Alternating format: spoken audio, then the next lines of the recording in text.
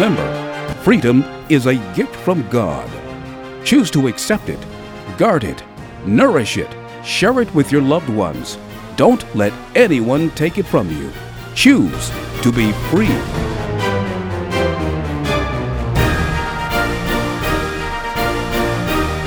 Learn how to choose freedom with your host, Dr. Baruch Plattner. One of the most favorite phrases of our conservative commentators is, let that sink in. And there's a lot to sink in. There's a lot to let sink in, isn't there? Boys can pretend to be girls so they can fondle actual girls on wrestling mats across the country and take their trophies away after all the hard work they put in. We let that sink in. Men can marry men. Was unthinkable throughout most of American history, but now we have to let it sink in.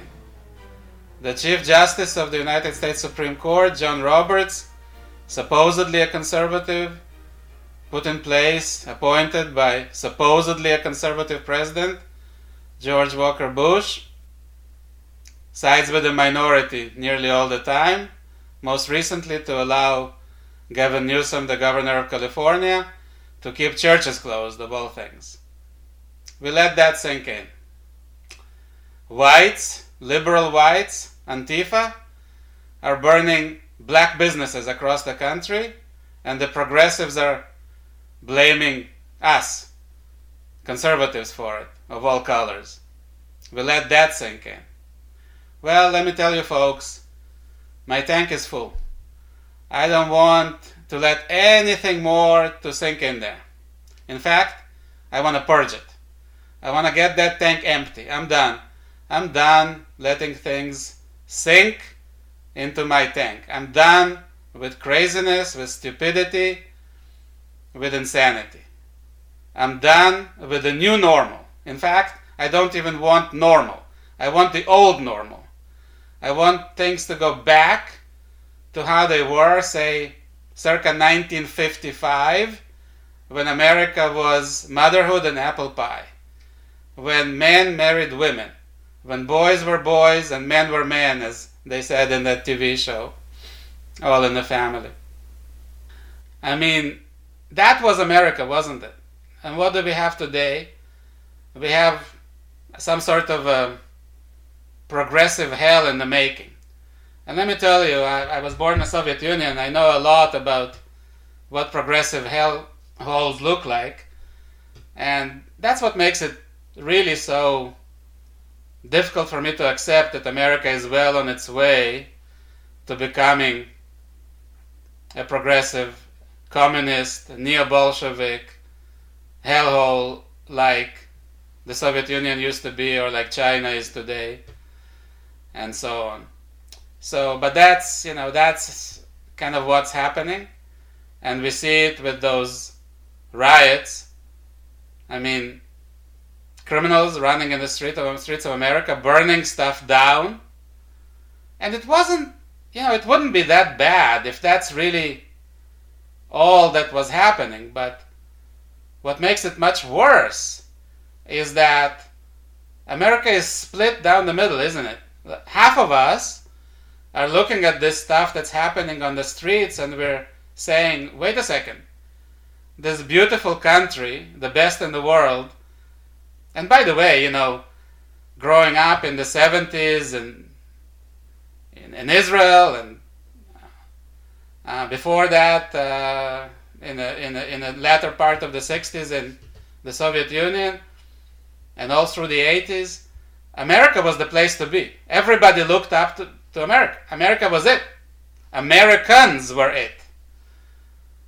Americans were the best, and everybody knew it. It was the absolute marker of excellence, of freedom, of prosperity. But now, half of America is hell-bent on destroying all of that and bringing America down. Obama, of course, was the poster child for this, but he didn't start it. This globalist, let's bring America down to the level of the rest of the world idea.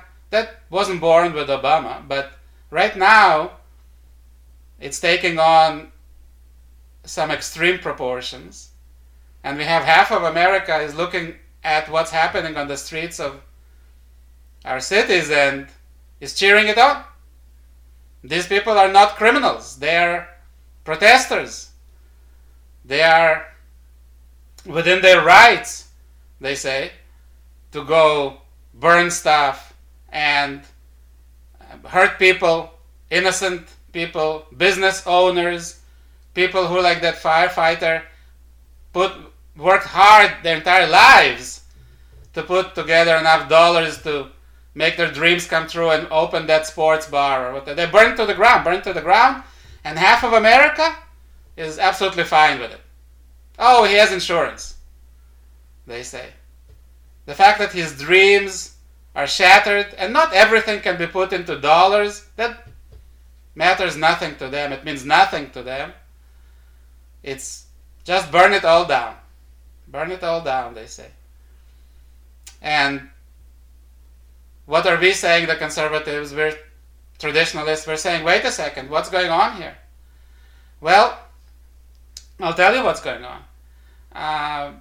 Unfortunately, half of America is the people that vote for the so-called Democratic Party, but in actuality, a progressive, neo-Bolshevik, totalitarian organization who has made it its goal, or that has made it its goal, to destroy America as we know it, to nullify and destroy the Constitution, to bring America down to the level of any other totalitarian dictatorship, to take away our God-given rights and freedoms as much as they possibly can.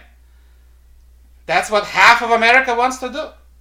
And this half of America is well supported. It's well supported by every American elite organization, from the academia, through the court system, through the churches even. I mean, that's the amazing part. What's the point of religion? What's the point of a church, a synagogue, if not to ground us in traditionalism, to connect us to our past, to hold us fast to those eternal truths that are in the Bible and the Holy Scripture? If they're not doing that, then what are they doing? Are they serving God? I mean, with those progressive values, they're not. And yet, President Trump, who, by the way, I was among those that thought should be more communicative about what's happening, and not in the sense that he should order the military to do this or that and nuke, quote unquote, the protesters. Not at all, because that could very well be exactly what the progressive want him to do. But I just thought that Trump should be more in the leadership, in that visible leadership position, lead by example, provide us with some tangible proof that he is there fighting for us. Well, guess what? Yesterday, he's done just that, and he was out there, he gave a great speech, he crossed on foot, unprecedented, left, well, in modern times, left the front door of the White House and crossed Lafayette Park over to that church that only by the grace of God didn't burn down to the ground when those insane lunatics set fire to it. And he stood there with the Bible in his hand and a stern look on his face, which I'm sure he meant it. He wasn't acting. And I thought it was great. I mean, most people on our side, all the people on our side, thought that was fantastic. That was true courage, true leadership. That's what we needed. And yet, the other half of America, right, they're watching this totally different movie. They're looking at this and they say, oh, this idiot, this empty suit, this imposter, this racist, he had the police tear gas and rubber bullet innocent protesters, attack them, assault them. just so that he could go and have his worthless photo op and incite violence with his quote-unquote base. That's the movie that the other half of America is watching, eh? But the interesting part to me is that the bishop, the Episcopal Bishop of D.C., to which diocese this church belongs, he, or I think it may be she, actually came out against President Trump and in support of the protesters, of the criminals that set fire to her own church. And the priest who is in charge of that church did the same exact thing. Right? So the organized religion, Christianity, and Judaism, by the way, in America, is as progressive as anything. And that's, in other words, they completely betray their mission. They're worthless, useless, and yet they're up there. Those are the bishops, the chief rabbis of synagogues, and so on, especially in the Reformed movement. I mean, all the elites in America. I mean, the FBI, the military, the law enforcement. The military is the big question, right? But when it comes to law enforcement, like the FBI, we know the answer, because the FBI was the leader of the attempted coup d'etat against President Trump.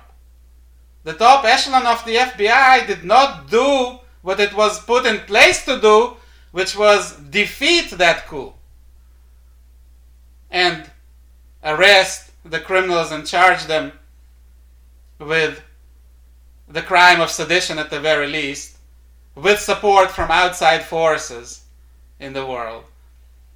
Instead, they were among the leaders of that coup. The entire top echelon of the FBI.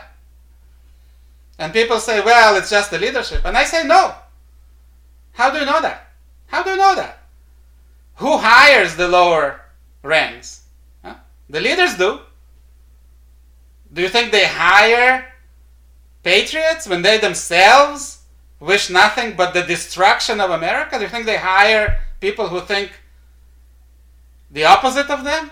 I don't think so. When you open that yogurt container and you see that green scum on top, like it's been in your fridge, for a month past its due date, do you just scrape off that mold and dig in? Yum yum? Tasty? I don't think so. I think you just take that container, go like, oh my God, and throw it right in the garbage. Well, shouldn't that be what we do with our FBI at this point? And where the American military is, we don't know. We hope it's on our side, but who has been hiring, who has been promoting for the top positions there? It's easy to bury our heads in the sand and say, oh, for example, like General McMaster, who was in the Trump administration for a while, and we say, oh, he's bad. He's a total globalist progressive. Same thing with John Kelly. Well, if you say that about these two generals, then why would you assume that other generals, still very much in active duty, are on our side? That would be, to me, a tenuous assumption at best. I'm not a believer in that. I'm sure there are good folks in the military, but I don't know that they're in majority. I don't know that they are among the top leadership now. The truth of the matter, my friends, is that this war for the soul of America, for the continued existence of America, for the survival of America as a constitutional republic that guarantees the God-given rights of its citizens, that fight has not been going well for us. It's been going very well for our enemies. Our enemies, the progressive left, the communists, the Bolsheviks, they are on the winning side. They managed to indoctrinate our children our grandchildren. They took over all the important institutions in America, all of them. They boiled us like the proverbial frogs. They taught us to let more and more stuff sink in, just accept it. Things that were utterly unthinkable just a few years ago. Now, if you say, well, wait a second, what the hell is this? You're a racist, you're beyond the pale. Sexist, you name it. So we've been losing. And we may yet lose. I mean, yes, we should keep fighting, of course. Of course we should keep fighting. But we may have to take that fight in a different direction. Assaulting tanks with samurai swords or spears is never a good idea. There's no honor, there's no glory in that. It's only stupidity. And we know that from history, from the Poles that tried to do that against the Germans in 1939 and the Japanese that tried to do that against America in 1944, 1945. Never works. Sometimes when you're about to lose, you have to recognize that fact and gear up towards survival. We need to keep our freedoms even when externally everything conspires against us. And there's ways of doing that. Coming from the Soviet Union, I know that even in a totalitarian environment, it is possible to be free. It just takes more effort. And there's a certain skill set even that is associated with that. And this show, Choose to Be Free, will be all about that. We will give you tangible, actionable advice on how to remain free when everything conspires to enslave you. How to do that. And starting with this next segment in this, our first inaugural show, we will get into that.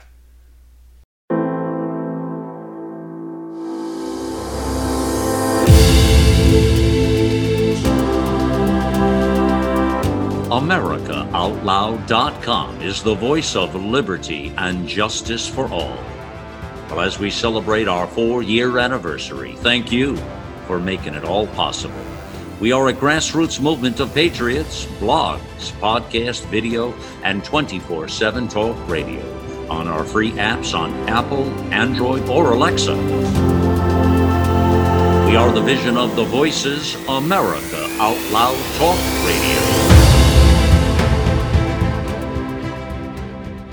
Think back to the last time you felt healthy and energized. The best times of our lives occur when we're at the peak of our health, sleeping better, full of energy and focus. We know that fades with age, and you might be feeling the effects of aging as low energy and poor sleep. But it doesn't have to be that way. There haven't been any nutrition systems designed to rejuvenate our bodies as we get older until now. Healthy Cell Pro is the only multi-nutrient system that impacts the building block of your body, the cell. Created by anti-aging expert and Nobel Prize nominee, Dr. Vincent Giampapa, award-winning Healthy Cell Pro cuts through the complexity of nutrition supplements by simply giving you the purest ingredients, filling dietary gaps to nourish your cells and enhance your quality of life for optimal performance. Visit healthycell.com and use code OUTLOUD for an exclusive discount or call 844-869-9958.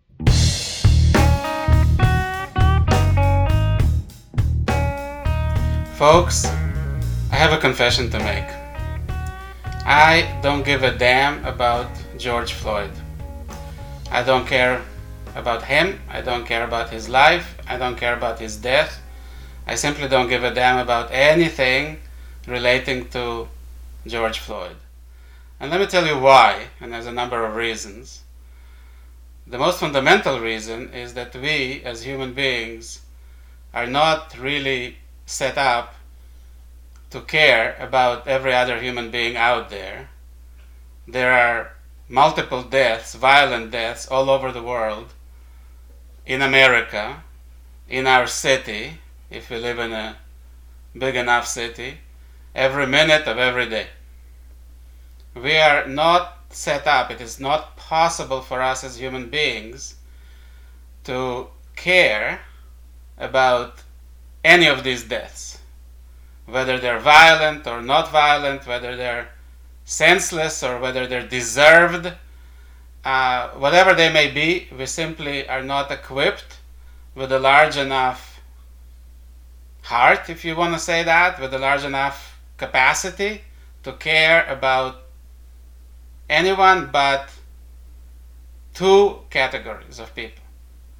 One is our close family,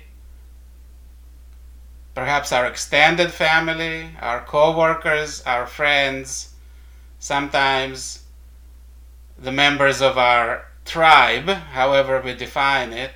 Could be a military unit, could be, again, our workplace, our co-workers, people in our neighborhood, people in our school, our children's school, and so on.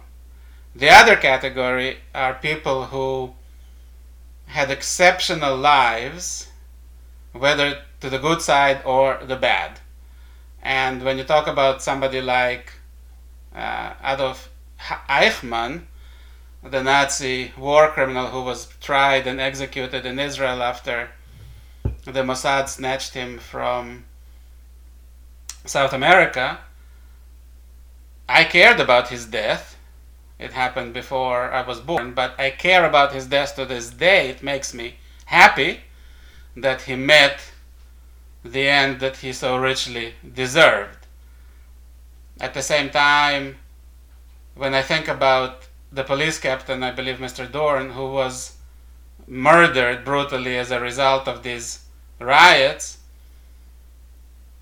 I care about his death because he was an upstanding citizen, because he cared about the community, because he devoted his life to making the lives of Americans safer, and because he had such a senseless death that is representative of this idiotic, senseless, and criminal violence that we are experiencing right now in America and could be soon across the globe. Mr. Floyd did not lead such a life. He chose to waste the enormous privilege that was bestowed upon him by the virtue of his being an American citizen, being born into the most prosperous, the freest country on earth, regardless of race and color. And he may have been good to his friends and family. I don't know much about him, but certainly his life was unremarkable, and his death was also unremarkable because it was the product potentially of an overzealous police officer who, from what I've seen, has had issues of that kind before, but was never disciplined by his superiors for those types of excesses. And so if anything, this was a failure of the local police department. It was the failure of Mr. Floyd to lead a law-abiding, productive life. And these things happen in America routinely, whether you're black, white, or any other color of the rainbow. So let me repeat. I do not care, I do not give a damn about Mr. George Floyd, his life, his death, or anything else that has to do with him. Okay, I just really, honestly, I don't. Now, here's the thing. It seems to me that somehow in the current culture in America, we are supposed to care about Mr. Floyd's death.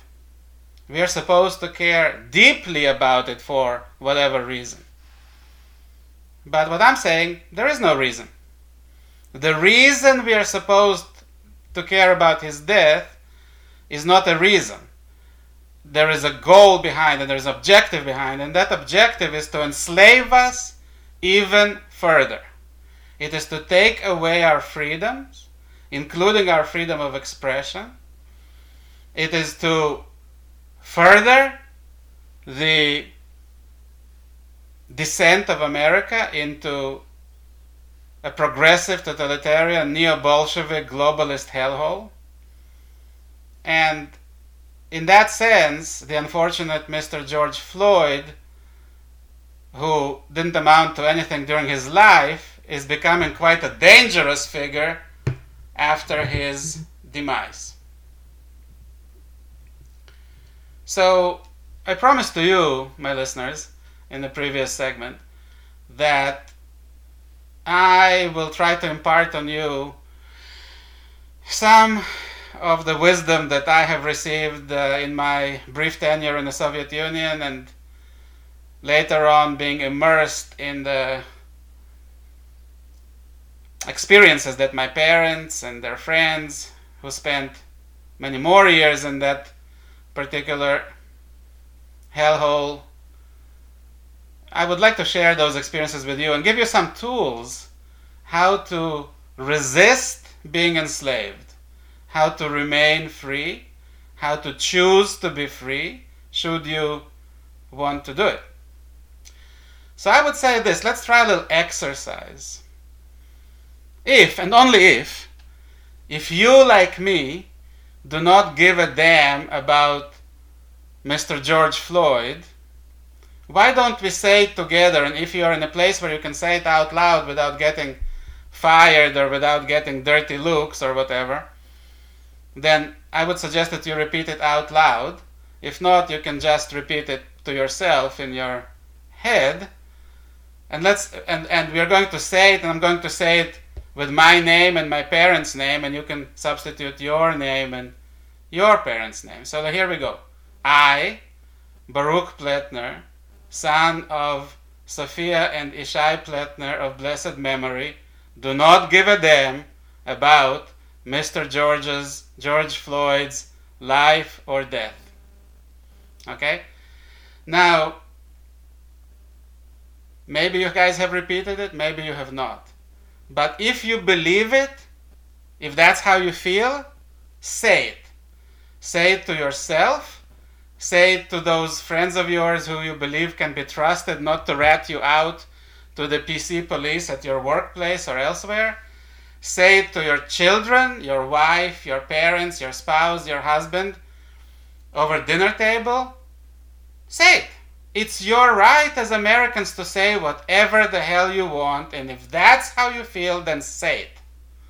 Okay? Do not let them force you into suppressing your beliefs, suppressing your thoughts, and somehow accepting things that you do not want to accept. There's no reason for you to do so.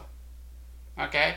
Now, what you may want to do, and believe me, my parents, and I remember this well, even though I left the Soviet Union, I was only 10 years old, but I remember very well that my parents, pretty much every night, they had these discussions where they ripped into the Communist Party of the Soviet Union and called their leaders Brezhnev and Gromyko and all of these guys every name in the book.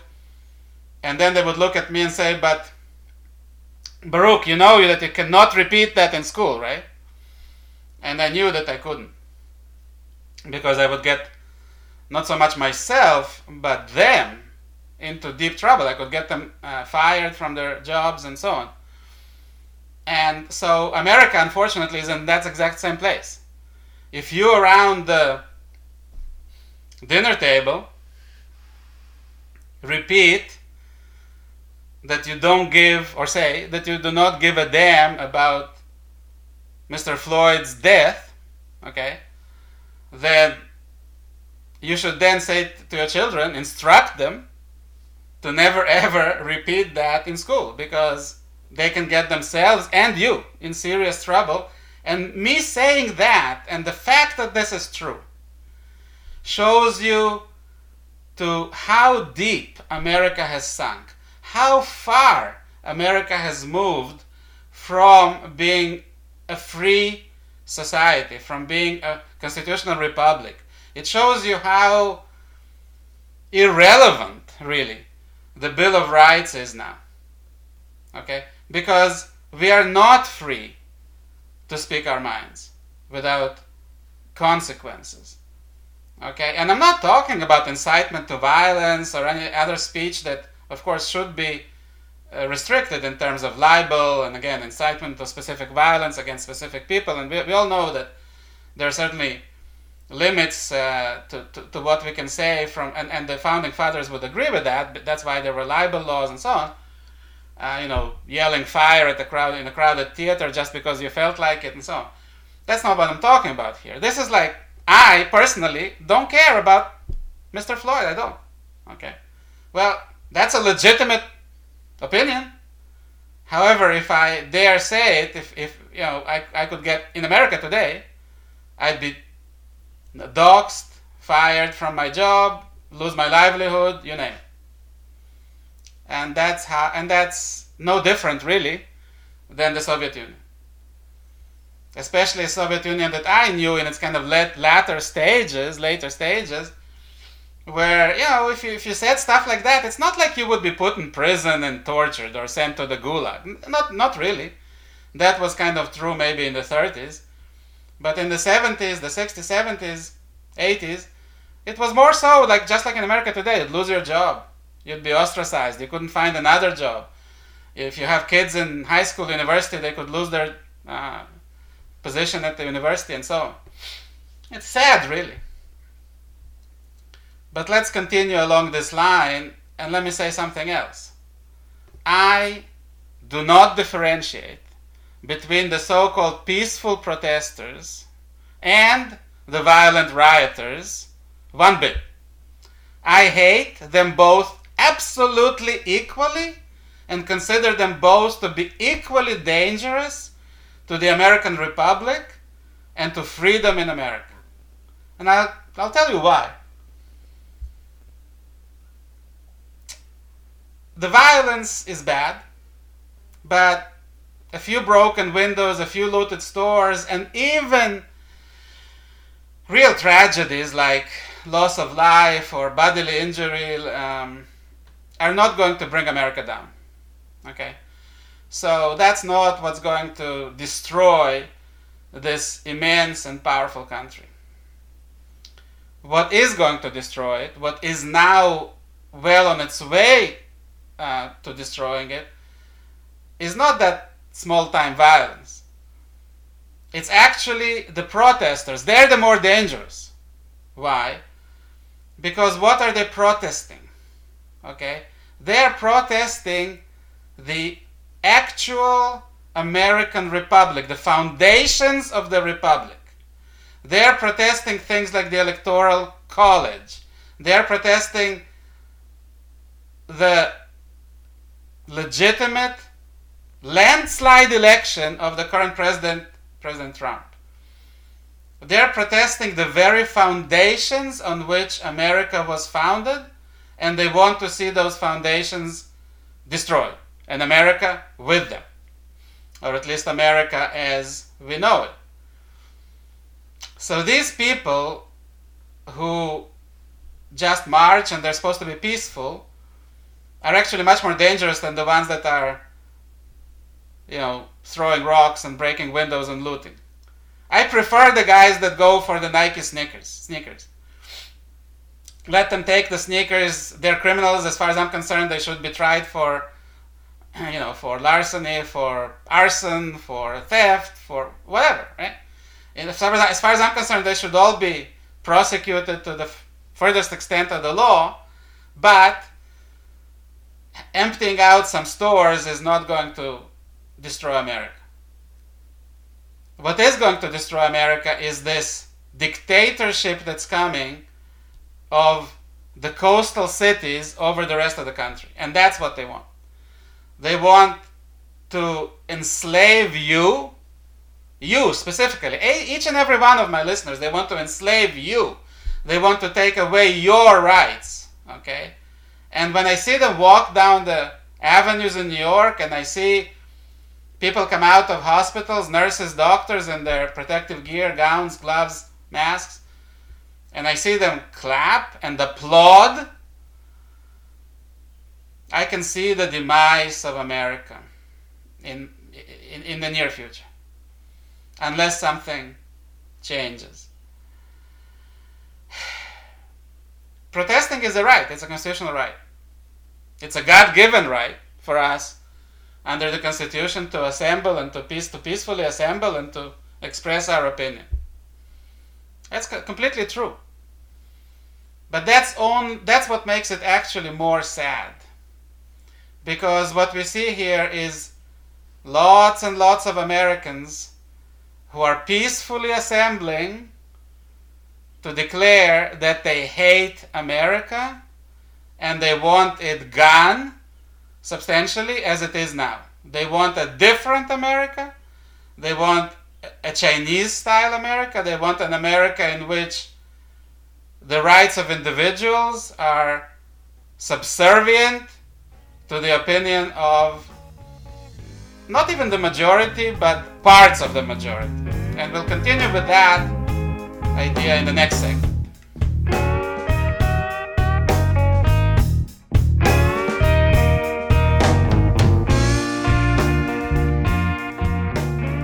Did you know the average person spends 26 years of their life sleeping? The real troubling statistic is that we spend 7 years of our life trying to get to sleep, struggling with racing minds, tossing and turning. If you're one of the millions of Americans who need better quality sleep, the time to change is now. Sleep is proven to extend our lifespan, protect against terrible diseases like cancer, heart disease, and dementia, make us more attractive and thinner, feel calmer and happier, and boost energy levels, memory, and performance. Until now, most sleep supplements haven't worked, but a new, easy-to-swallow sleep gel, invented by the leading nutrition company, Healthy Cell, is designed to support all 4 stages of human sleep to help you fall asleep, stay asleep, sleep deep, and wake up refreshed. It's called REM Sleep. To get a free 2-night supply of REM sleep, visit healthycell.com/sleep. That's healthy, CELL.com/sleep.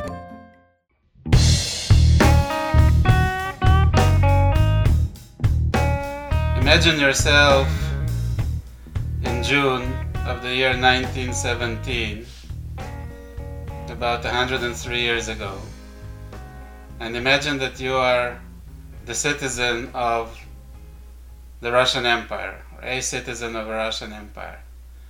Imagine that you're spending a lovely June white night in St. Petersburg, where the sun doesn't set in June until 1 a.m., and you're sitting in a lovely cafe enjoying a drink, possibly with your loved one. What just happened in your country? Well, in February of this year, Tsar Nicholas II abdicated, and the Russian Empire suddenly became a kind of a republic, you could say, even though that's not yet clear. But things are not looking bad. There is a recently elected Duma, a parliament. There is a duly elected prime minister, Kerensky, and a cabinet. The situation on the front with the First World War is finally improving after the disastrous years of 1914, 15, and 16, when the Russian military was falling back and suffered from significant shortages in ammunition and other supplies. Early 1917 showed significant improvements.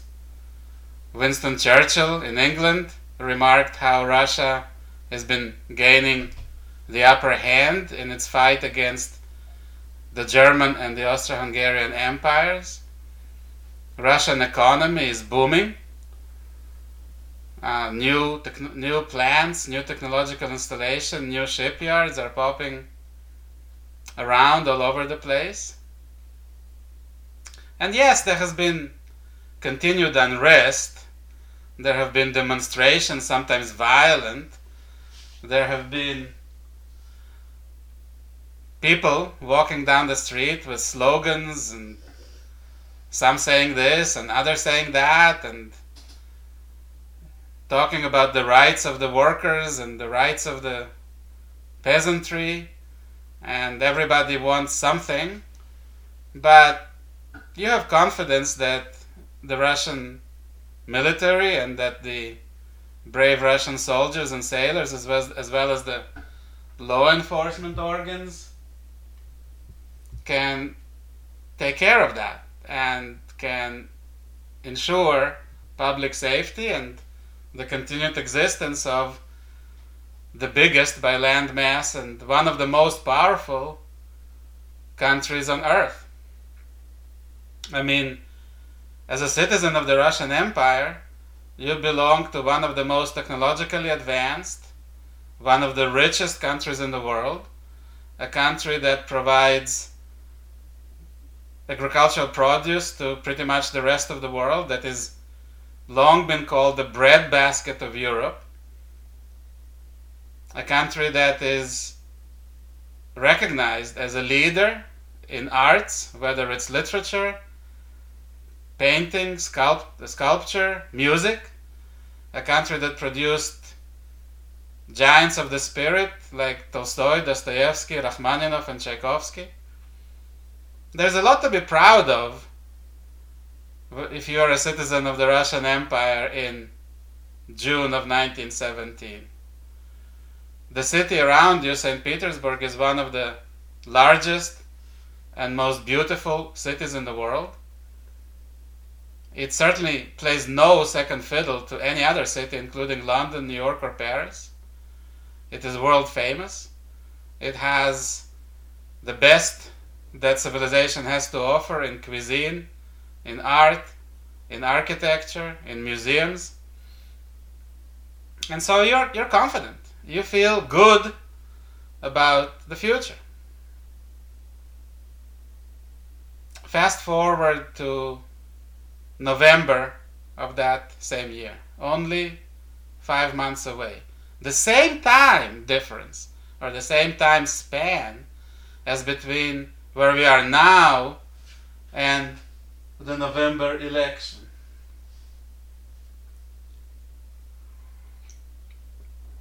Well, what happens then? In November 1917, the Russian Empire is gone. Russian forces have withdrawn from the front in disarray, giving the Germans everything they ever dreamt of and more. The Russian currency, the ruble, is worthless, and Russia has reneged on all of its monetary and financial obligations, both nationally, domestically, and internationally. Not only that,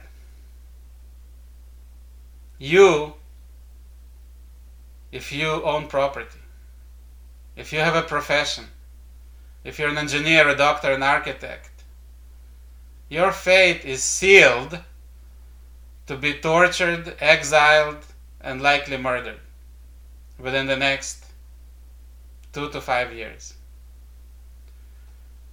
In November of 1917, Russia is just beginning its bloody civil war that would last 2 years and in which countless millions would die from bullets, from bayonets, from artillery shells, from starvation. And the future will only be worse, much, much worse. In November 1917, the country that you loved so much, your home and the home of your ancestors,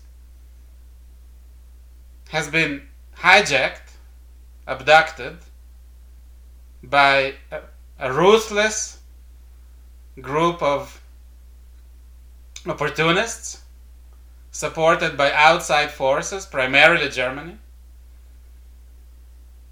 who never had any public support, who dismally failed in the 1917 parliamentary elections, who were a small minority in that Duma, in that parliament, who perversely called themselves Bolsheviks, meaning the big ones, the majority, even though they were a small minority. And their leader, one Vladimir Ilyich Ulyanov, whose brother was hanged a few years back for an assassination attempt against the previous Tsar, and who was sheltering in Germany, in Russia, under the auspices of one of Russia's greatest enemies, was delivered by a sealed German train to the Russian border with Finland, where he was then smuggled across to take charge of the so-called October Bolshevik Revolution, really a bloody coup d'etat, a destruction of the Russian polity, the legitimate Russian government, and really the Russian people, forever. Forever. Russia has never, since then, regained, or even come close to regaining, its status among the leading countries in the world. If you take away the two technologies that did not exist in 1917, substantially, the nuclear armaments and oil, if you take that away from the Soviet Union or from the Russian Federation today, what is left is substantially a third world country of no import, no importance, no impact, no influence, no nothing. The arts, well, Russia hasn't produced anything of value in the past 103 years. Not in literature, not in music, not in architecture, not in painting, not in sculpture. The people, in terms of their sheer numbers, have only declined since then. Territory was lost. Massive territories were lost. So, from a bright future of prosperity that is built on 1,000 years of history, of deep cultural roots,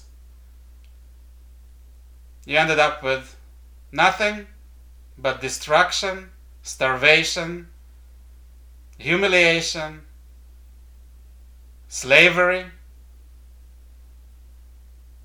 That's what it is. How did that happen? How did these peaceful protesters, just the same as we see today in the US, with the help of some nefarious external forces, again, just like what we see today in the US, managed to take down one of the 2 or 3 most powerful countries in the world at that time? Can it happen in America?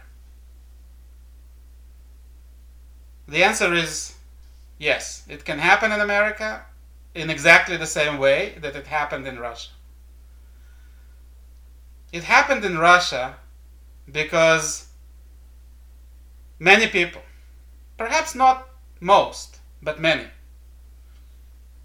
lost sight of the fact that no country, no political system can provide a guarantee of success or even of housing, food, income on a basic level to every one of its citizens and even to every segment of its population. In 1917 Russia, just like in 1917 America, there was rampant poverty. Russian peasants in the Urals and in the Ukraine and other places, some of them did quite well. Others were exceedingly poor. But you know what? They weren't really that much poorer than their counterparts in Appalachia, in places like West Virginia and Kentucky. There was malnutrition in both of these, both in the Smoky Mountains and in the Ural Mountains. And yet, both America and Russia in 1917 provided a reasonable way of living for most of its populations, of those countries' populations.